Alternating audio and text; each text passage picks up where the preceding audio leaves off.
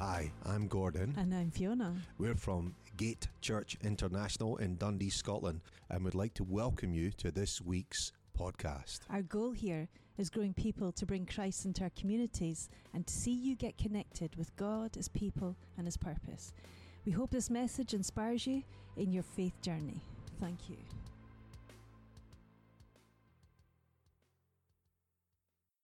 Thank you, Gordon.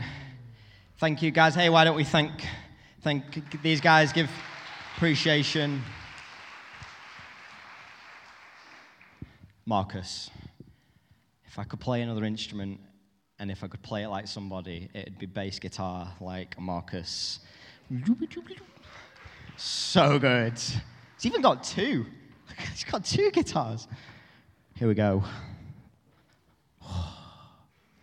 Okay, don't split your pants. You're on YouTube. Hey, are we well this morning? Good. I'm excited. I'm slightly nervous about bringing the word this morning.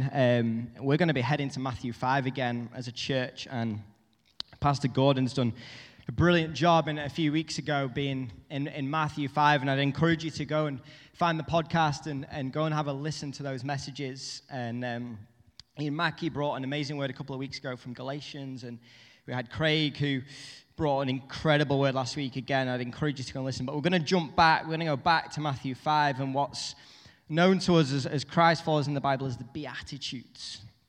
The Beatitudes. And again, Gordon's kind of done a brilliant job in just kind of illustrating those and talking about those. So I'm not going to kind of set that platform again, but again, go away and have a listen. But it's the very start of Jesus' teaching.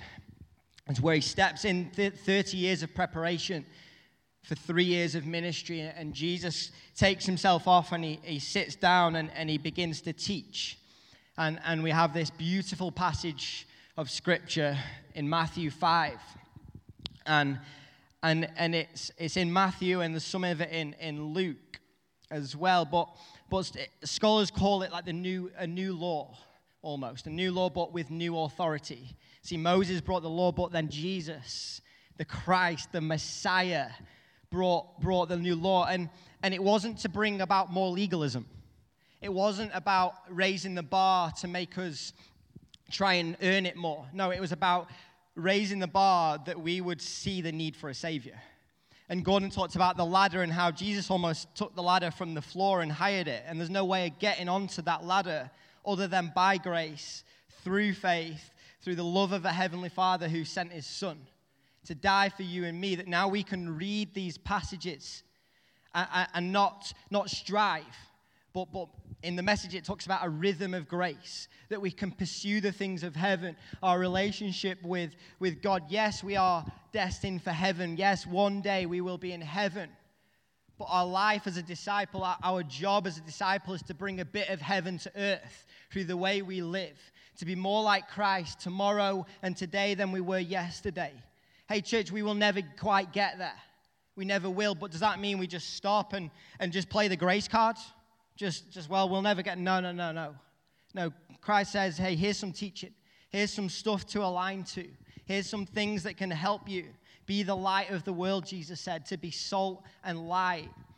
And we live in a society that is possibly more anti-God, more anti-church, more anti-Bible than maybe ever before. But then in some ways, there's nothing new under the sun. And so we can read the Scripture, the Word of God, and it is absolutely applicable to today. And hopefully today I can maybe help us to see this passage and to help us on Monday morning in the office with your green tea or your coffee. So why don't you turn to Matthew 5 if you've got a Bible.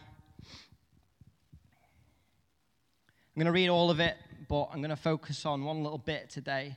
So Matthew's the author of this gospel. Scholars believe it was written somewhere between AD 70 and 100 after Christ, after the fall of the Roman Empire.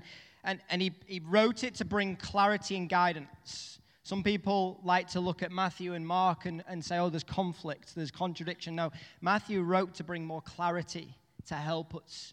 And they actually work hand in hand, and Scripture interprets Scripture. That's why it's important that we spend a lot of time in all of the Scripture. But he's generally writing to a Jewish audience, an audience that generally are Christ followers. There's some Gentiles in there, but that's the context that we're reading from this morning. So Matthew 5, just shout if you're there. So 3 of you have got your Bibles open in church. Come on, people. I know it's Sunday morning, but let's get in the Word of God. So now, when he saw the crowds, he went up on a mountainside and sat down. His disciples came to him, and he began to teach them, saying, "Blessed are the poor in spirit, for theirs is the kingdom of heaven. Blessed are those who mourn, for they will be comforted. Blessed are the meek, for they will inherit the earth. Blessed are those who hunger and thirst for righteousness, for they will be filled. Blessed are the merciful, for they will be shown mercy. Blessed are the pure in heart, for they will see God. And blessed are the peacemakers, for they will be called sons of God. Blessed are those who are persecuted because of righteousness, for theirs is the kingdom of heaven." Final verse this morning for now. Blessed are you when people insult you, persecute you, and falsely say all kinds of evil things against you because of me. Rejoice and be glad, because great is your reward in heaven, for in the same way they persecuted the prophets who were before you. Hey, will you pray with me once more? Heavenly Father, we thank you for this morning. We thank you for our church. We thank you for your word. It's your church, God, but thank you that we get to partner with you. We thank you for our pastors and our leaders. Lord, bless them over summer as they take some time to rest. God, I pray this morning as we read your word, Father, that we would have open ears and eyes and a supple heart that changes the way we go about our lives for your glory, your kingdom. And everybody said, amen. Hey, I'm sure you're all really, really interested this morning how I'm getting on with my DIY, right? Come on. So if you've got Instagram and you follow my gorgeous wife, she has an amazing Instagram page. It always looks really good. She always has like a theme. And husbands, if you ever get asked to take the photo, I can see Andy, you know where I'm going with this. You've got to get that right photo, the right angle, the right colors. It's got to look good for the theme, am I right? But anyway, she's been documenting we've just got our first house. We've been blessed, incredibly blessed to be able to buy a house, and incredibly humbling in many ways. But we've had a great time just kind of trying to put our own stamp on it. And I've not done much DIY. My dad raised me to be able to hold a paintbrush and little bits and pieces and stuff, but I haven't got the best track record. See, back in Preston, I took a drill to a wall and drilled through a radiator pipe. And water's spurting out everywhere. I'm panicking. And my wife, who is incredible, I honor her every time I speak and have a microphone. Did she run to turn the water off? No. Did she call her father or my father? No. Did she get her phone out to put it on Instagram? Yes. But I don't have the best track record, so much so that my mother rang me the other morning. My mum's not a morning person, so I was worried when my phone rang at about 9 o'clock in the morning, and it's my mum, and she's like, Simon. I was like, yes, Mum, and she's moidering, and she's like, I was up at 3 this morning, and I was worried that you've been doing some DIY. You need to buy one of those widget things. You need to buy one of those scanners. I was like, okay. And then I was like, I need to humble myself. So I went on a well-known shopping website that delivers very quickly. It's the same name as a rainforest. And I got one of these stud finders, $9.95, came with the batteries and instructions. And the thing with this device is brilliant, is you can hold it up to the wall and it's got different settings. Now you can set it to warn you away from things that are not good. Wires, pipes, things like that, radiator pipes. And it will tell you where these are and to stay away. But it also has another job. See, because this thing will tell you where the beams are. You see, and I see these Beatitudes a bit like this, because it warns us where not to go, but it points to something solid. It points to the beam, the infrastructure that we can go into, that we can build upon, that we can have a solid, firm foundation. And when we start with these Beatitudes, we need to not look at ourselves first, but what does this say about who God is and Christ? Start there, and then with ourselves. And I've titled this message this morning, An Inside Job. An inside job. If you're taking notes, then you will be more blessed tomorrow morning when the alarm clock goes off. I'm telling you now. You can write that title down, An Inside Job. And I want to focus in on one of the Beatitudes this morning, Matthew 5:5. Blessed are the meek, for they will inherit the land or the earth.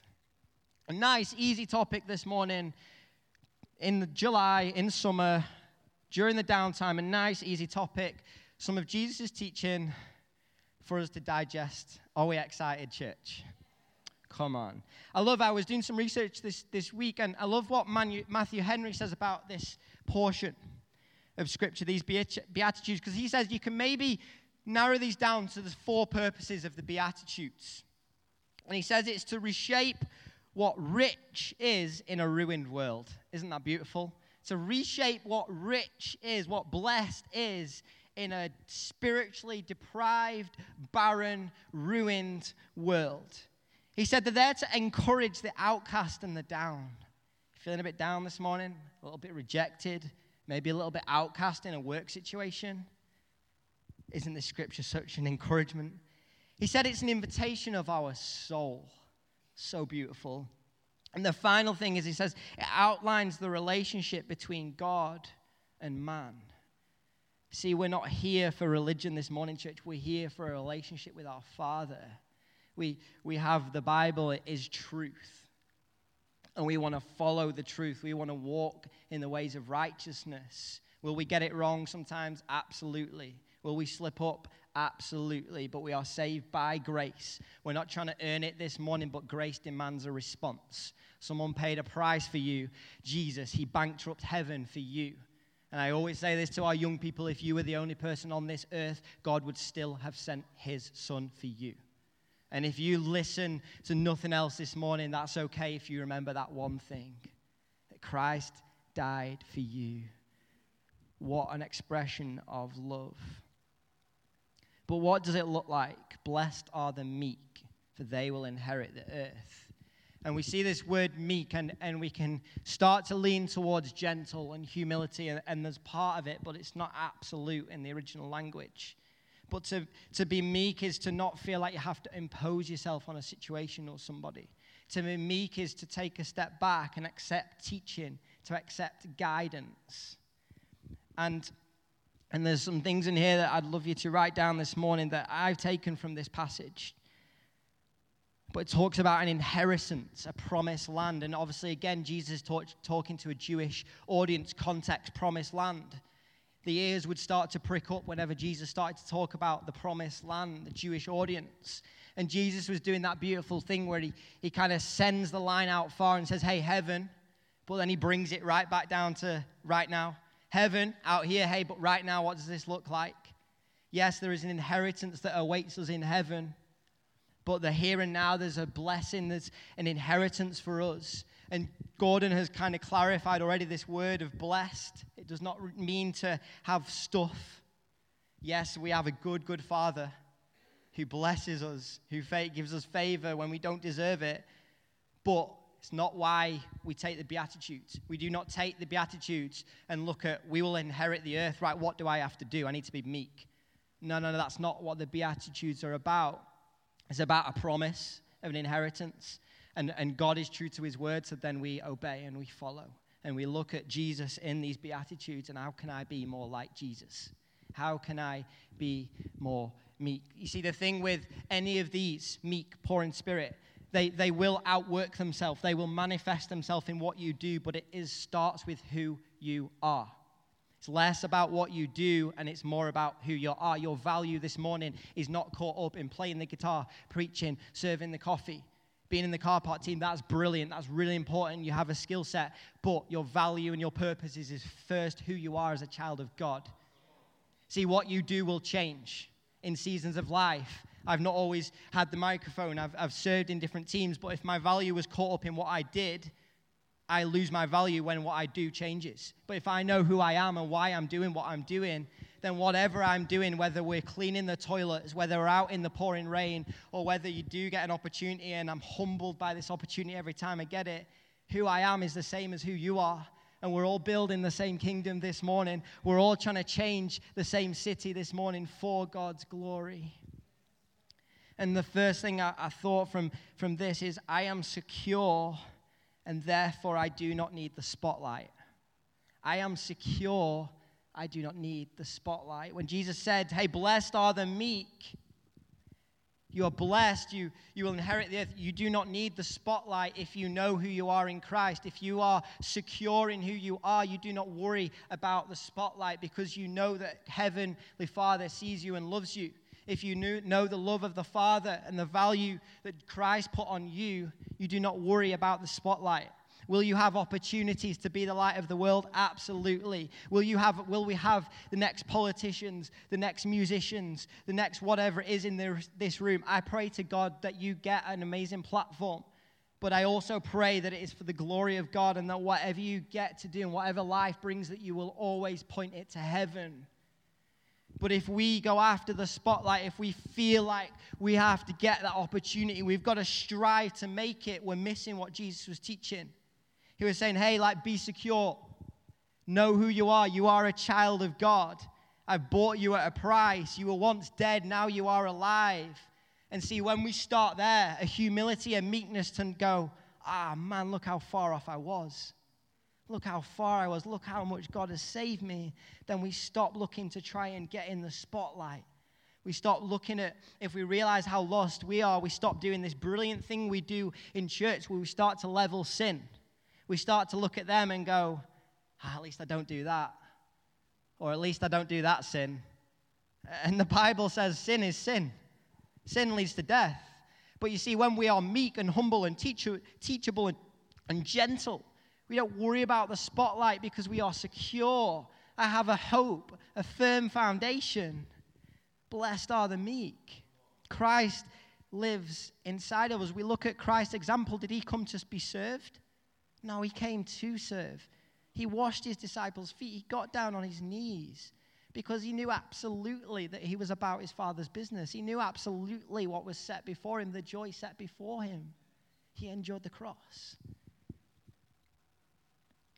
Are you looking to set up others to win? You see, I think when a church, and I think this church is brilliant at this. Don't get me wrong. This morning, this is not a heavenly rebuke. This is, an encouragement as much as it's a challenge. But are you setting others up to win, or are you looking for the spotlight? You see, like if you're secure and you're okay with who Christ says you are, then you're totally okay with someone else taking the limelight. You're totally okay with someone else taking the plaudits. Look at someone like James Anthony, like he and Felicity, and we could go on, the list could go on, and Ollie, tirelessly working behind the scenes, tirelessly putting in the graft that all you see. Sebastian, you wouldn't be able to hear me if it wasn't for Seb doing what he's doing right now.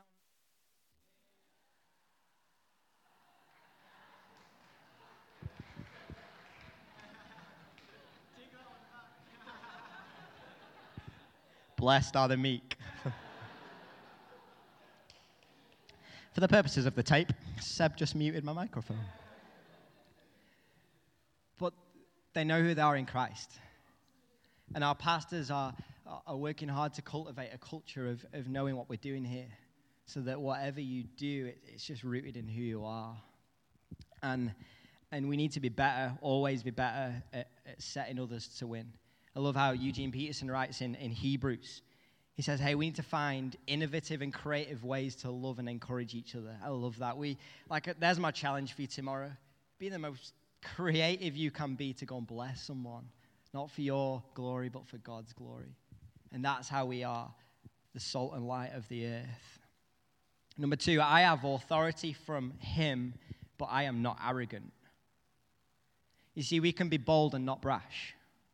See, the Bible says boldly approach the throne of Christ, right? We can be bold in our approach because of grace. Not with our head high, our shoulders back, strong and courageous. No, I can have authority in what Christ has commissioned me to do, but I do not need to be arrogant with that. You see, here's some of the things that the Bible says about the authority. Luke 10 says, behold, I have given you authority to tread on the serpents.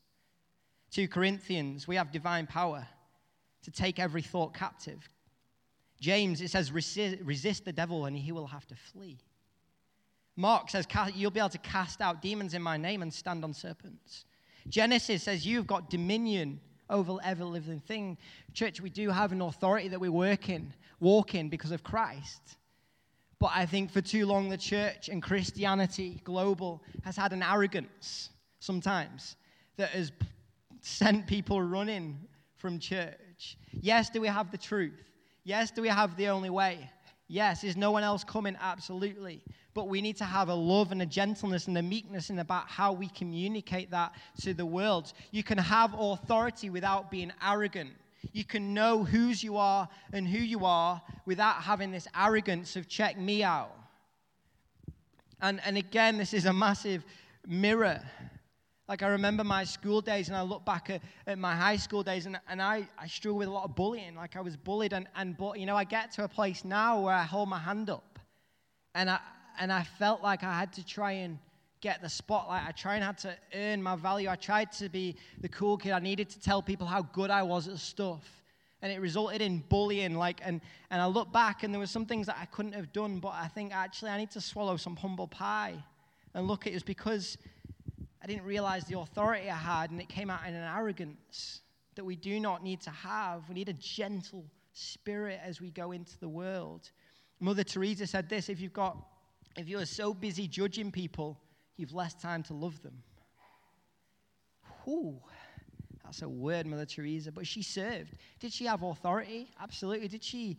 Are we talking about Mother Teresa years later? Absolutely. But was she arrogant? No. She had a meekness. Some of you will know I meet with, when we moved to Scotland 2 years ago, actually, to nearly the date, an incredible story, just God's kind of provision. But we moved into this flat in Broughty Ferry, Snotty Ferry. Don't live there anymore. We miss the seaside. But we moved in, and sure enough, our neighbors above us, Charlie and Kathleen Webster, some of you will know them, 70s, walking with Christ 60 years, married 43 years, the most gentle, meek, humble people I've ever met. And I meet with Charlie every month, and he's really well read, and his theology is really good, and we meet this little kid with a scruffy beard, meets with this guy, and we drink coffee, and we open the Word, and he teaches me. And I love it because I will prepare. He gives me homework. He gives me these worksheets, right? And I will take something and I'll have read something. And Charlie at 70 odd, preaching the word for 50 years, will go, oh, I'm going to write that down. That's brilliant. And I love that because he will teach me. And he will walk with authority and he will teach me with authority. But he's not arrogant.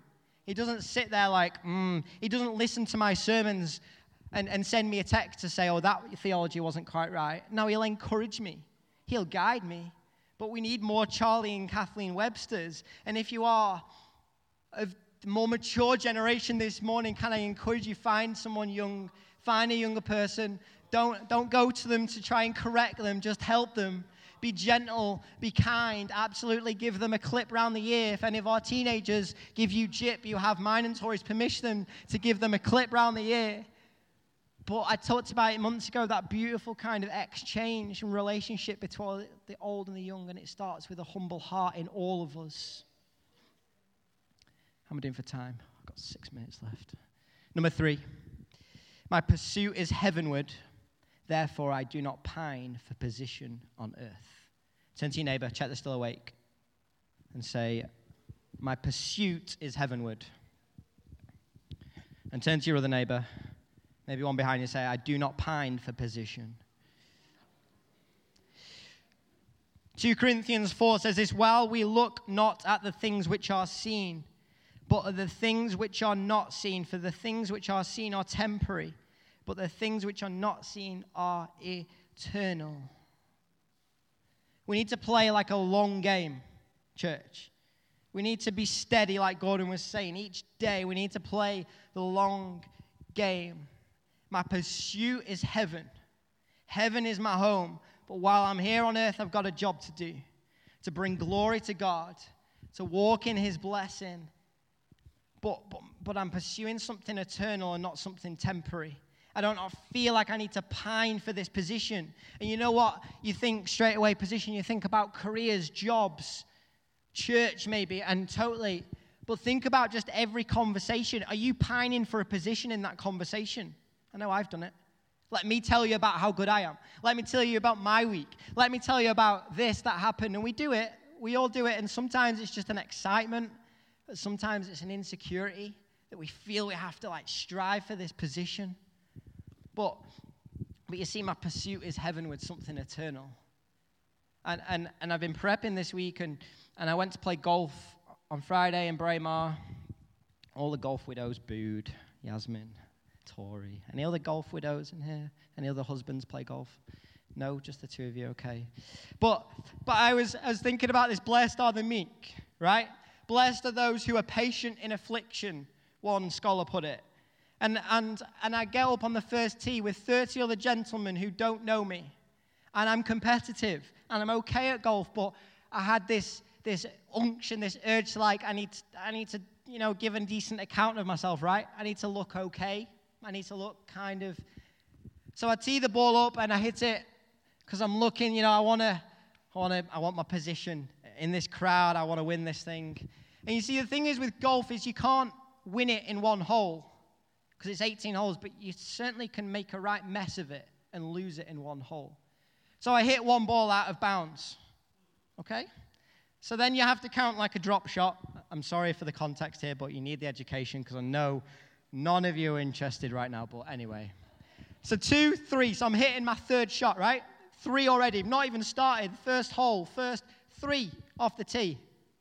Out of bounds to the left. So now, amongst people who aren't Christians, but they know that I'm a church goer, they know, so I'm taking my deep breath, blessed are the meek, for they will inherit the earth. I am the salt and the light of the earth. Okay. Yeah, you guessed it, 3 out of bounds. I'm now hitting my 8th shot, and I've not even got off the tee box. Blessed are the meek. Hallelujah. Thank you, Jesus, for the timing of this illustration. But the thing is, we can be like that in Christianity and in our walk with Christ, where we pine after position. I need to show everyone what I can do. I need to show everyone how good I am at golf. And golf is a humbling sport, just like life can be. And see, when we pursue something of heaven, something eternal, then we don't always worry about what is seen because we know what's on the unseen. Jesus was always about the unseen. Was he visible? Yes, but he only displayed his power in the right time. See, Jesus was supposed to come in on a big stallion, right? He rode in on a donkey. He talked about seeds under the ground. He taught about the unseen because he knew that what was going on the unseen was far more powerful than maybe what was seen. Peter in the garden, Peter just Christ, what you doing? You've got to, fight. And Christ is like, yeah, you don't know what's going on under the surface. You see, when we pursue something of heaven, we don't worry about what is seen. We're not worried, but we're focusing on the heart and what is going on the unseen. Because Galatians says, in the right time, you will reap a harvest. Focus, worry about our heart. Let's take a heart check from these Beatitudes every morning. My pursuit is heavenward, things that are eternal and not the temporary. We can apply that to so many things. Don't check out for that relationship. Don't check out on sex before marriage. Don't check out on quick fixes in your business because you're struggling. Don't check out, church. We're here to play a long game. We're here to go play the long game. We're heaven bound. We're pursuing the things of our Father. And there's so many times where we can just check out, take the quick fix, or get that position. And God says, no. Pursue heaven. Pursue righteousness, the Bible says. Mercy and goodness will follow you all the days of your life. Don't check out. Number 4, I'm nearly there. The band can jump back up as I try and land this plane. I'm going to get some Scottish water. Hey, is it helping anyone this morning? I know it's not easy, and I don't bring this word from a place of I've nailed this. No, this has been a big mirror all week for me. Number 4, I am about an audience of one, not the attention of many. I am about an audience of one, not the attention of many. Who are you trying to please? What and who are you trying to prove something to? And we all do it. We all want to do well in our jobs or in our families. We all want to live a life, that's prosperous, but when you're about an audience of one, you don't worry about the attention of many. Colossians 3:23 says, hey, do everything you do it for the glory of God. Matthew 5:15 says, hey, do good works. Why? So that the world would see Christ in you. And we need to be about an audience of one. Jesus was about his Father's business. Jesus was about an audience of one. He didn't worry about the attention of many. When he performed the miracles that caused controversy, when he was seen with the woman at the well, he was about an audience of one. We need to grasp this, that everything we do is for building the kingdom of God. You have a part to play in impacting this city, and to change this nation. I said it at the start, I don't know what you do, whether you're working, retired, high up position, low position as you see it. You've got a part to play in building God's kingdom. And I guarantee if you go about what you do with an audience of one heart, you'll start to see God building his kingdom through you. You'll start to hear testimonies of people say, I didn't know what it was about, that person, but every time they made me a cup of tea, every time they gave me a biscuit or brought just simple acts of kindness, there was something different about them. Because Christ followers were just going about their business in an audience of one. I read this week as I was studying, I found this quite interesting. A hydrogen atom, right? My dad's ears have plucked up as a physics teacher. A hydrogen atom gives off over 100 different frequencies. All the particles vibrating. A grand piano only gives off 70 frequencies. There's just something about maybe an unseen, small thing that in some ways is more powerful than the big grand piano. Sometimes we'll have opportunities, we'll have platforms, and grasp it. Take it with two hands, own your moment. But be about an audience of one. In every conversation you have with another disciple, another Christ follower, a friend, in your family, with your brothers, your sisters, your mums, your dads, your husbands, your wives. Don't pine after the position. Don't compete. Be confident in who you are in Christ. And about an audience of one. And when we come together and we all have an audience of one heart, we start to see a unity that is secure in love. And the world starts to see and look and go, what is that group of crazy people about? Why is that person different? Just about an audience of one. Just about bringing glory to God in my life. He saved me, set me free, set me upon a rock.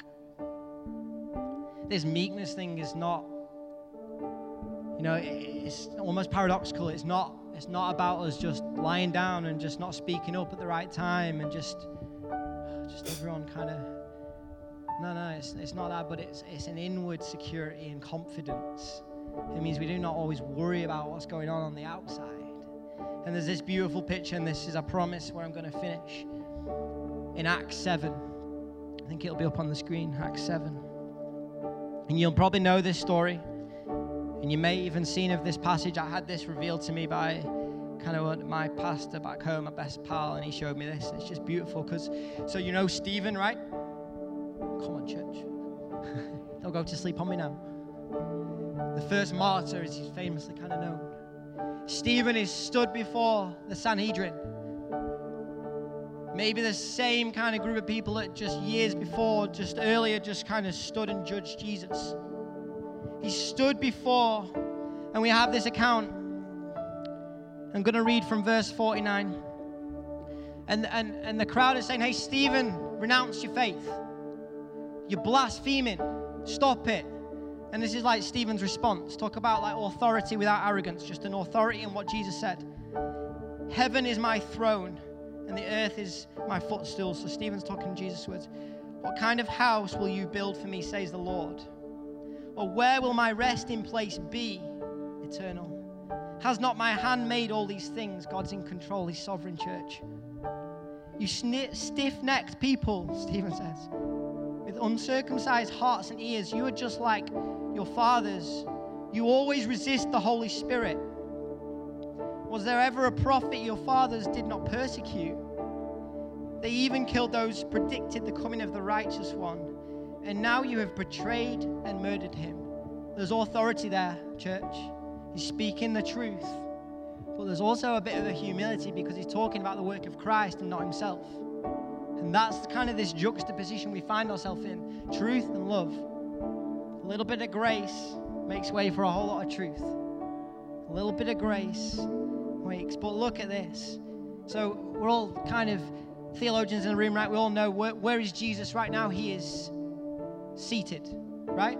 Seated at the right hand of God. Look at this. I'm going to... Verse 54. So they're getting pretty angry at Stephen. He's saying, hey, Christ was the Messiah. He came, He died, He rose again. No longer lived the law, right? Salvation through faith. So when they heard this, they were furious and gnashed their teeth at him. But Stephen, full of the Holy Spirit, looked up to heaven and saw the glory of God. Look at it, church. And Jesus, what is He? What is He? Standing at the right hand of God. An audience of one. Stephen says, hey, I know what I believe. I'm not going to waver from the truth no matter what. I'm going to be meek in this situation. I'm going to have authority. I'm going to pursue the things of heaven. I'm not bothered about the spotlight. I'm secure. I know where I'm going. If you take my life right now, I'm going to heaven. But he looks up and he sees the advocate, Jesus, standing.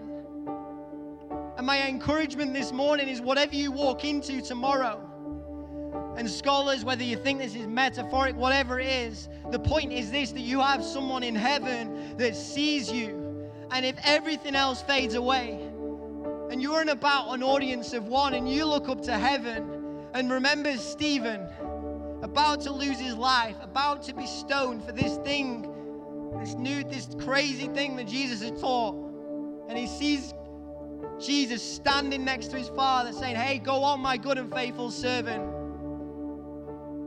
Maybe a bit of kind of, what's the word I'm looking for? Speculation. I don't think Jesus kind of stood there next to the Father like, I think like he was kind of like heartbroken seeing, so like excited. Go on, my son. This is why I sent my son to die. The Father sees Stephen standing there in front of these people saying, hey, and who was there at the time when Stephen was stoned? Who was there watching, maybe even helping Saul? And now we have the Word of God. We have the church because of Christ's work. But if Saul, maybe not seeing Stephen's meekness that day, and to see the Father and the Son standing in heaven, it's all part of God's plan, His sovereign plan. He has a plan for your life. Don't quit. Keep going. Blessed are the meek, for you inherit a land. We're heaven-bound, church. We're heaven-bound. I'm excited, but there's work to do. I'm excited for tomorrow, what God wants to do tomorrow. I'm slightly nervous about what the Holy Spirit might prompt me to do tomorrow, but I'm excited because I'm about my Father's business. An audience of one. Hey, why don't you jump to your feet?